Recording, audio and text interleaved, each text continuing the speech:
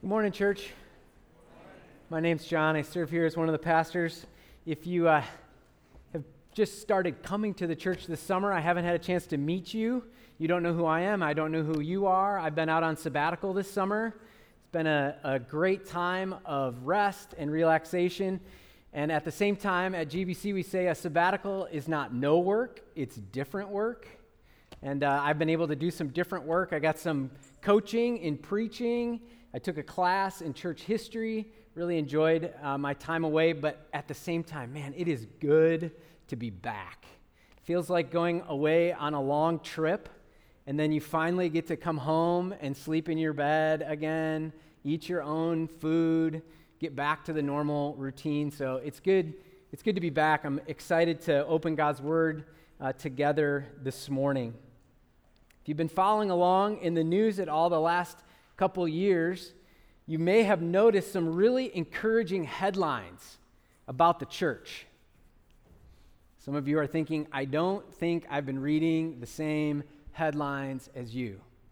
But in the midst of some really hard stuff that the church has been going through the last few years, there actually have been some really encouraging headlines, some things that have popped up. And if you're an opportunistic preacher like myself, you need to draw attention to these things. So put that slide up on the screen there, Matt. And you can see some of the headlines in lots of different kinds of news sources about the church, about churchgoers specifically. What the articles and the research behind them is sharing is that in the middle of some of the worst statistics about mental health that our country has ever faced, churchgoers are experiencing longer life. Churchgoers are experiencing better sleep. Churchgoers are experiencing less heart trouble, less depression, less anxiety, and less stress.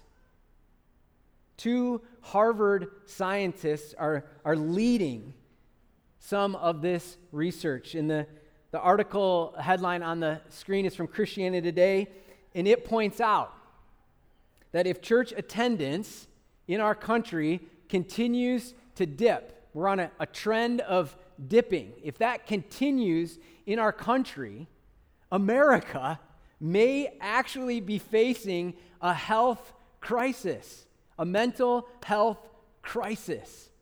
Apparently, going to church is just that good for you. Going to church is just that good for you. If you know me at all, you know I like to ask the question why? Why? And maybe you're like me, right? Why? Why is that true?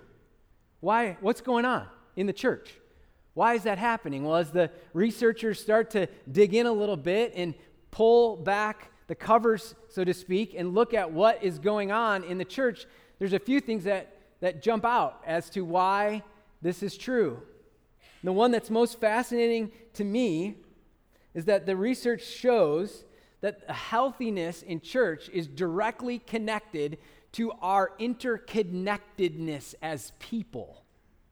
So why church is so good for you is because of the relationships that you have in the church. It's the community experience in the church. It's the friendships that you have in the church that are different than friendships like you can have anywhere else. It's because of this deep friendships and connectedness and relationships in the church that the church is a healthy place for churchgoers. In the church, you can be known in ways that you aren't known in other places. You can be cared for, and you can care for others. The community experience, the relationships in the church matter. The community experience that we're building here matters. So then I ask, if that's the truth, if that's what's going on, then I ask, well, how do we be that church? Or if we are that church, how do we keep going? How do we be a healthy church? How do we have healthy relationships in the church? How do we build a strong community in the church. How do we do this? If it's that good for us, how do we do it? How do we keep it going? Well, here's the thing. The purpose of the church, the ultimate purpose of the church, I'm going to say this really clearly out front, is not so that you sleep better. It's not so that you live longer. It's not so that you're less anxious about school starting in just a few days. It's not so that you have less stress. It's not so that you sleep better. That's not the ultimate purpose of the church. We need to declare that right from the start. The ultimate purpose of the church is to glorify God, to lift up Jesus, to learn from him and from the Word of God, to sing praises together, glorify him, and honor him. That's the ultimate goal of the church. But here's the thing. We'd be fools to think that our relationships in this room, our connectedness with each other, the way that we talk to each other and relate with each other doesn't affect that experience. Our relationships matter in how we honor and glorify God. Our relationships matter for how we understand the truth of God. Relationships matter to God. Our connectedness, our experience matters in how we honor and glorify him.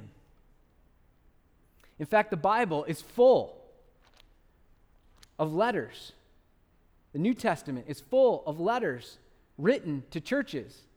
And one of the primary themes in those letters to churches is how do you relate to each other? How do you talk to each other? And how do you care for each other? The Bible clearly shows us that relationships matter to God.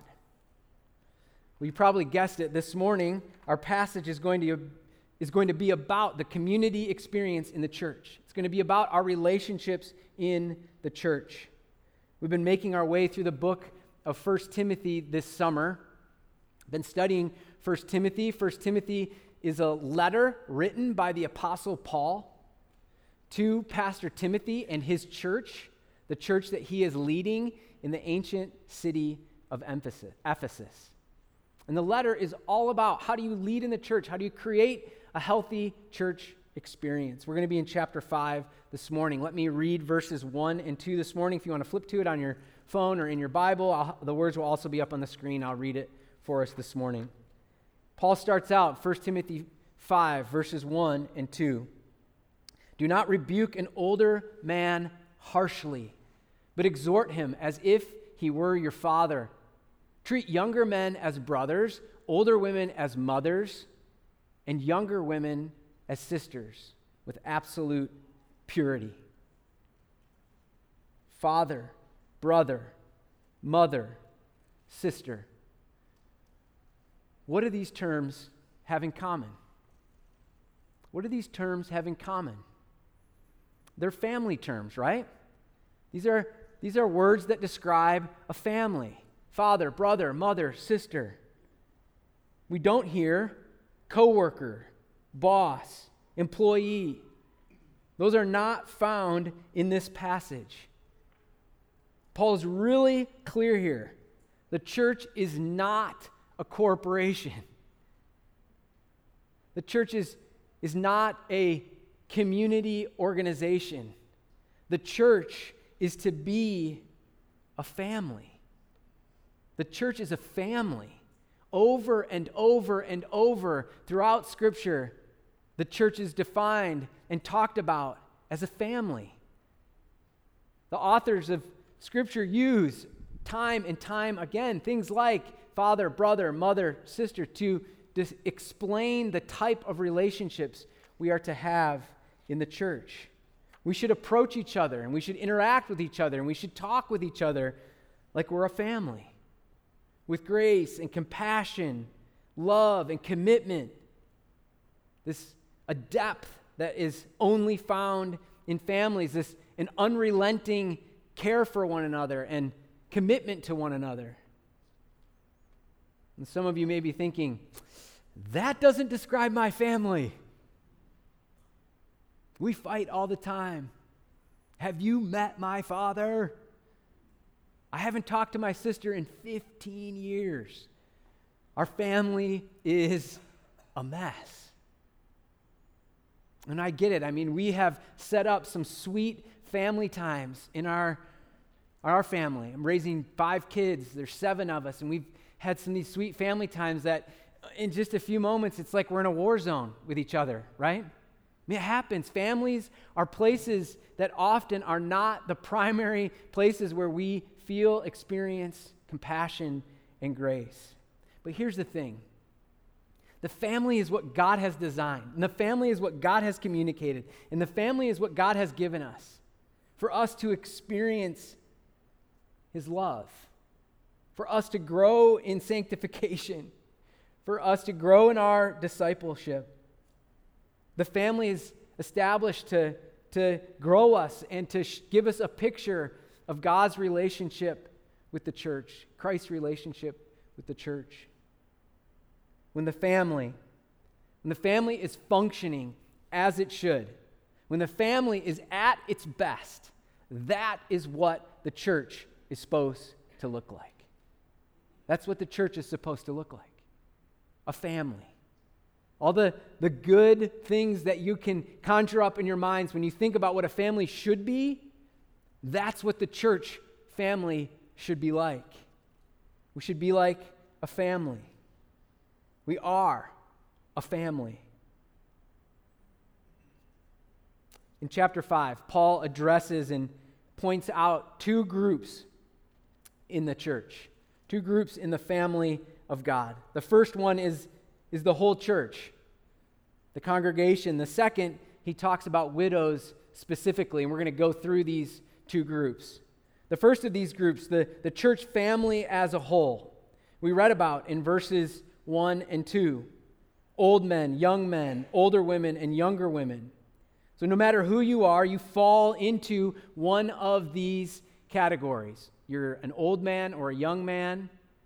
If you're in your early to mid-40s like myself, you fall into the younger man category. So we're clear. Or you are a younger woman or an older woman. He's talking about the entire church here.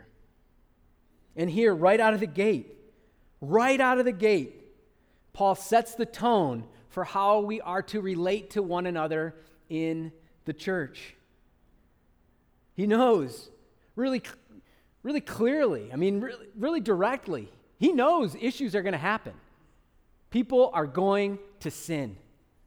There is going to be conflict. You are going, Timothy, he's talking to Timothy here and to the church, you're going to have conversations that are difficult. You're going to have to rebuke an old man who's made a bad decisions, living in sin. That's difficult. That's conflict. So what does Paul say? He says, don't be harsh.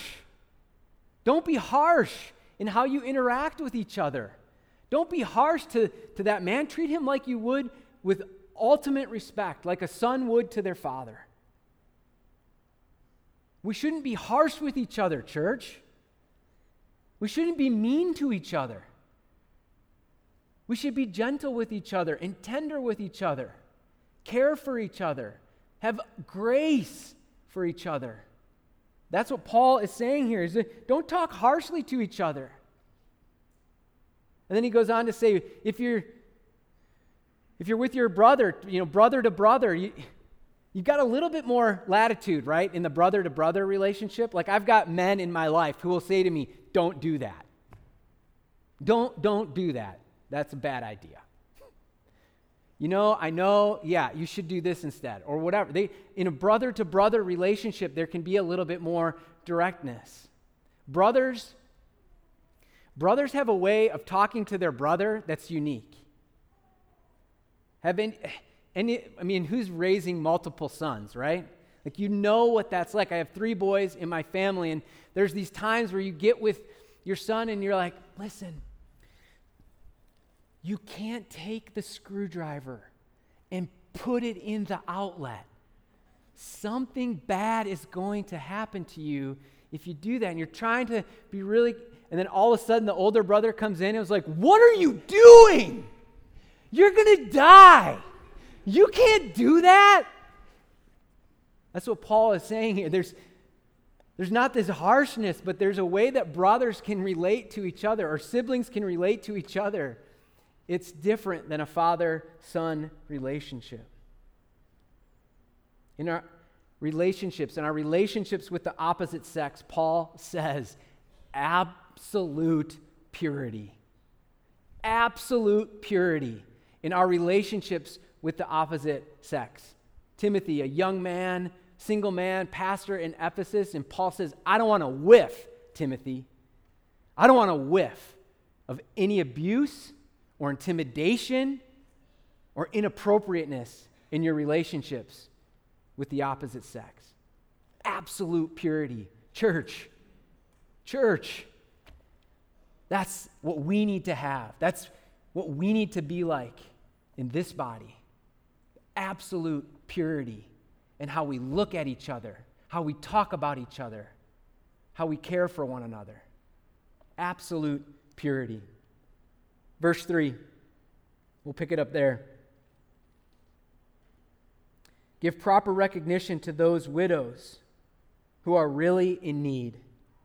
But if a widow has children or grandchildren, these should learn, first of all, to put their religion into practice by caring for their own family, and so repaying their parents and grandparents, for this is pleasing to God.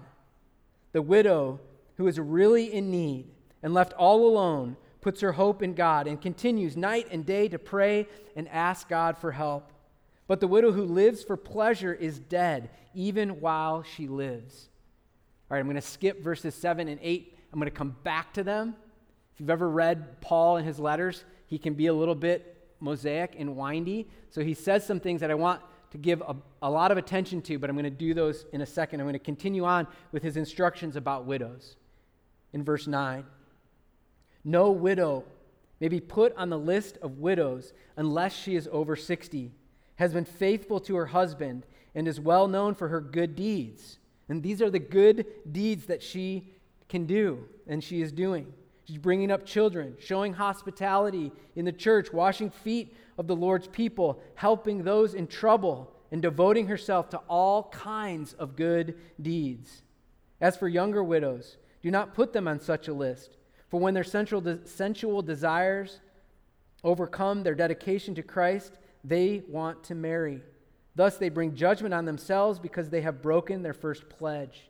Besides, they get into the habit of being idle and going about from house to house. And not only do they become idlers, they also become busybodies who talk nonsense, saying things they ought not to. So I counsel younger widows to marry, to have children, to manage their homes, and to give the enemy no opportunity for slander. Some have in fact already turned away to follow Satan. Verse 16, if any woman who is a believer has widows in her care, she should continue to help them and not let the church be burdened with them, so the church can help those widows who are really in need. Now clearly, to Paul, this is a lot of instruction. There's a lot of verses on how to care for widows in the church. Clearly, this was an important issue for Paul. Clearly, this was an important issue, an important group of people in the church at that time. The letter was written roughly around 62 AD, and life at that time was difficult if you were a widow. If your husband, who could have passed away, we got to remember, back then, war, manual labor, a lot of men died. Younger men died, leaving widows in a situation where they could be neglected or they could be abused. They were a vulnerable population. We have to remember there were no 401k plans. There was no Social Security back then at that time, no social structures to care for these women who could be easily neglected and abused. Well, today there's certainly instruction for us to look out for widows who need care and need help.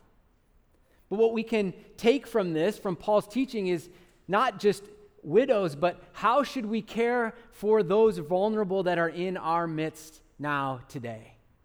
I don't think Paul's instruction here is a word-for-word manual in how to create a program to care for widows in Glen Ellen today.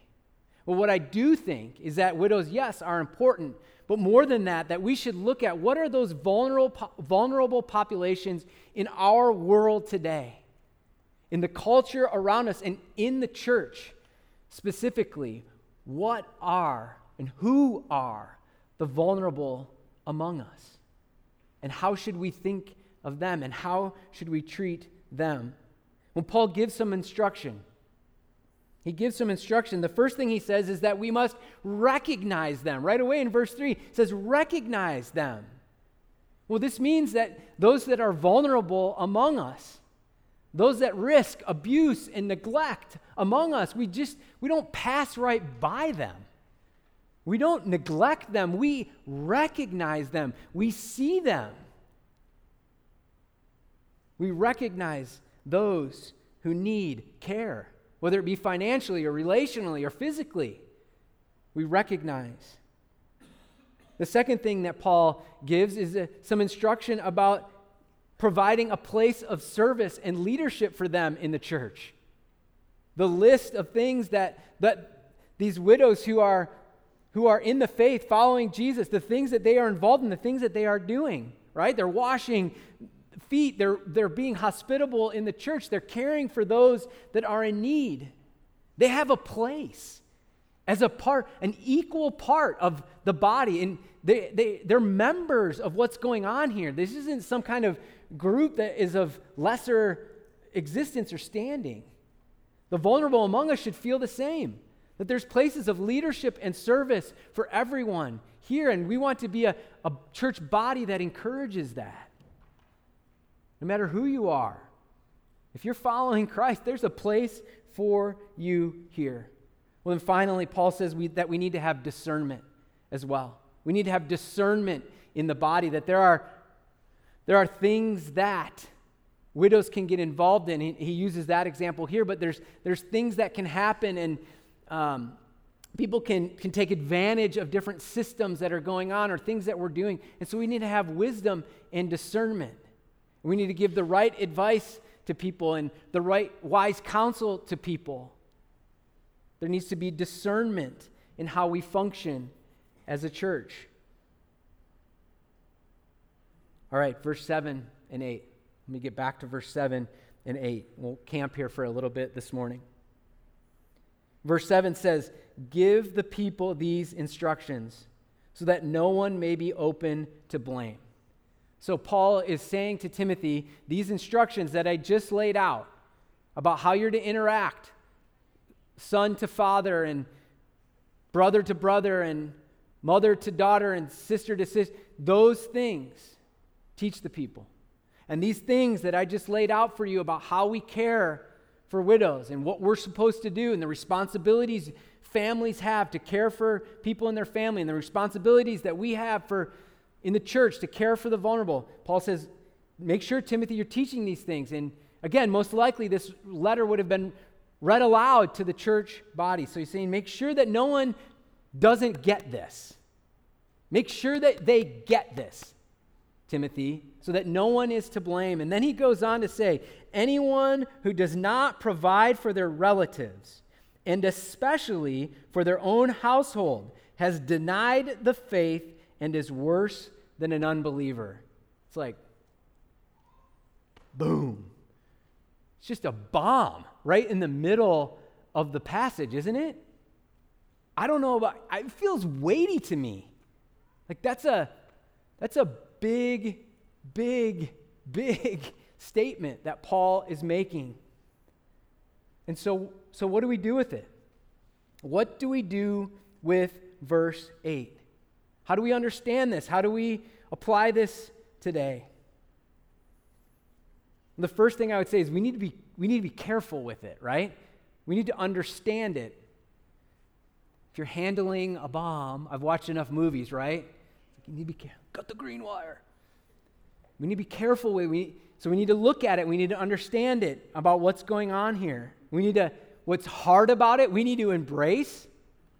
What's confusing about it, we need to understand. What we thought wrongly about it, we need to reject. So we need to be careful about this with this verse. Because what we can do if we're not careful in our hearts is we can say things like, that dude doesn't provide for his family, he might as well go to hell. He's out of the faith. That person over there, she's not providing for her family. She's worse than an unbeliever. Look at her. The second thing we can do if we're not careful is we can start to do one of these, right? We pat ourselves on the back. We say, look at how good I am at providing for my family. Look at these schools that they get to go to and this neighborhood that they get to live in and the vacations we get to go on. And man, look at how much income I have. And we start to say, well, I'm not like them. I'm not like them. I provide. I do what I am supposed to do. So we need to be careful. And what Paul is saying here is, it's clear, right? It's clear. If you have a family, you should provide for them. You should care for your family, especially if you have people in your family that are in need. You should care for them. Reach out to them. Embrace them. Love them. Care for them. Paul is clear. It's being selfish or being lazy. That's not good. That's not how we're supposed to live. But what's particularly important here, and what Paul says, is that it's denying the faith that gets you into trouble. It's the denial of faith that puts someone in the position of being worse than an unbeliever. So follow me here a little bit. Okay, follow me here a little bit, because that we can ask ourselves, what does that mean? Well, what Paul's saying, what's the faith? What are we talking about here? These are big things that Paul is saying. So what is he talking about? Well, follow me here a little bit. See, the truth is that the faith, in the center of our faith, the heart of the Christian faith, is compassionate love. The heart, soul, core of the Christian faith is to love. Compassionate love. Love those who are weak. Love those who are vulnerable. Love those who are broken. Love those who are unlovable. That's the core of the Christian faith, this compassionate love. This compassionate love that was exemplified by our Savior, Jesus Christ. The core of the Christian faith is compassionate love shown to us by Jesus Christ. When we were lost, when we were broken, when we were ugly and full of shame and guilt and sin, He didn't look at us and walk by. He didn't look at us and say, clean yourself up. He looked at us with an unfathomable grace. And He said, I love you. And I'm going to die for you. Because I love you. And I want to restore you. I'm going to pay the ransom of the sin that is swallowing you whole. And you are broken. And you are sinful. And your life is a mess. But I love you still, even though you're unlovable. It's in His grace poured out upon us, that we have an example and we feel this unbelievable, compassionate love. A tender love. An undying love. It's Jesus, church. It's Jesus. And when we comprehend those things, and when we know those things, if that's the faith, saved by grace alone, not anything I've done,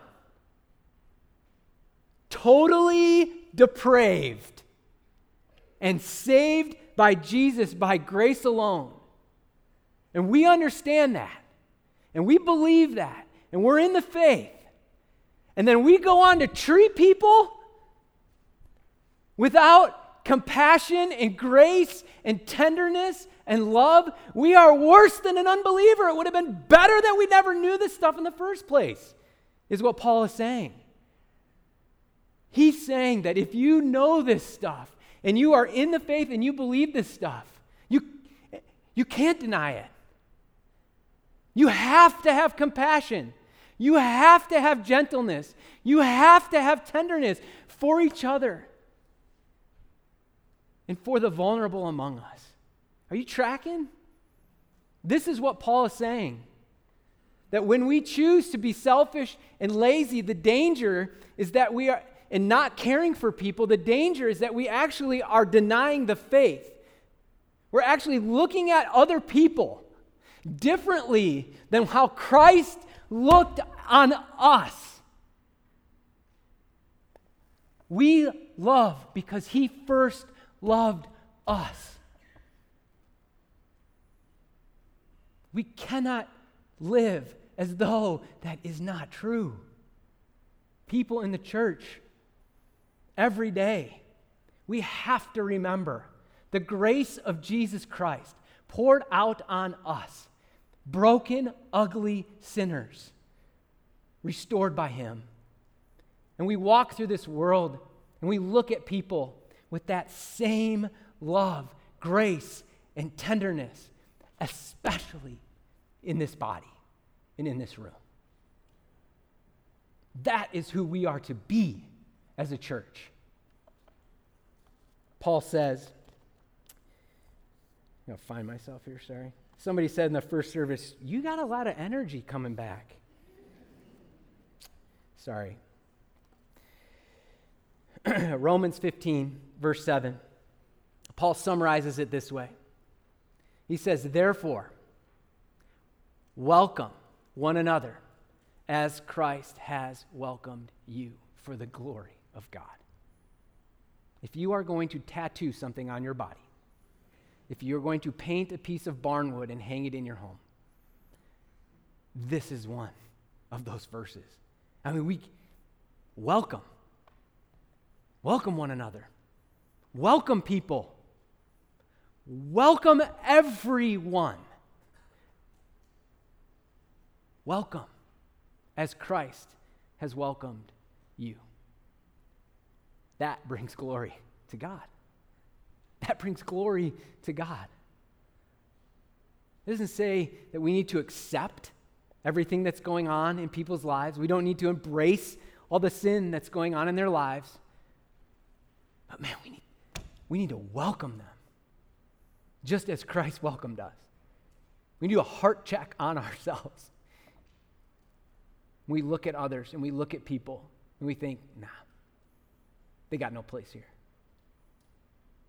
Because that's not what Jesus did for me, and that's not what Jesus did for you. He welcomed us, and we need to welcome others. So how do we answer the question, how do we have healthy relationships and strong community in the church? We love others like Jesus loved us. We recognize each other. We actually know each other. We encourage each other. We care for each other. We respect each other. We have grace with each other. We are patient with each other. We are gentle with each other. We persevere with each other. We don't quit on each other. Let me pray. Father God, we love you. I thank you for your word this morning. Lord, it cuts my heart. I want to do better. I want to do better as a man of God. And I want our church, I want this church to be a gospel community for people, for us, that we live out the gospel, this grace that you poured out on us. I pray that we pour that grace out through your Spirit on others. Help us to apply this word to our lives, to even today as we go from this place. Help us to honor and glorify you. Amen. Would you stand? We're going to sing a song and close.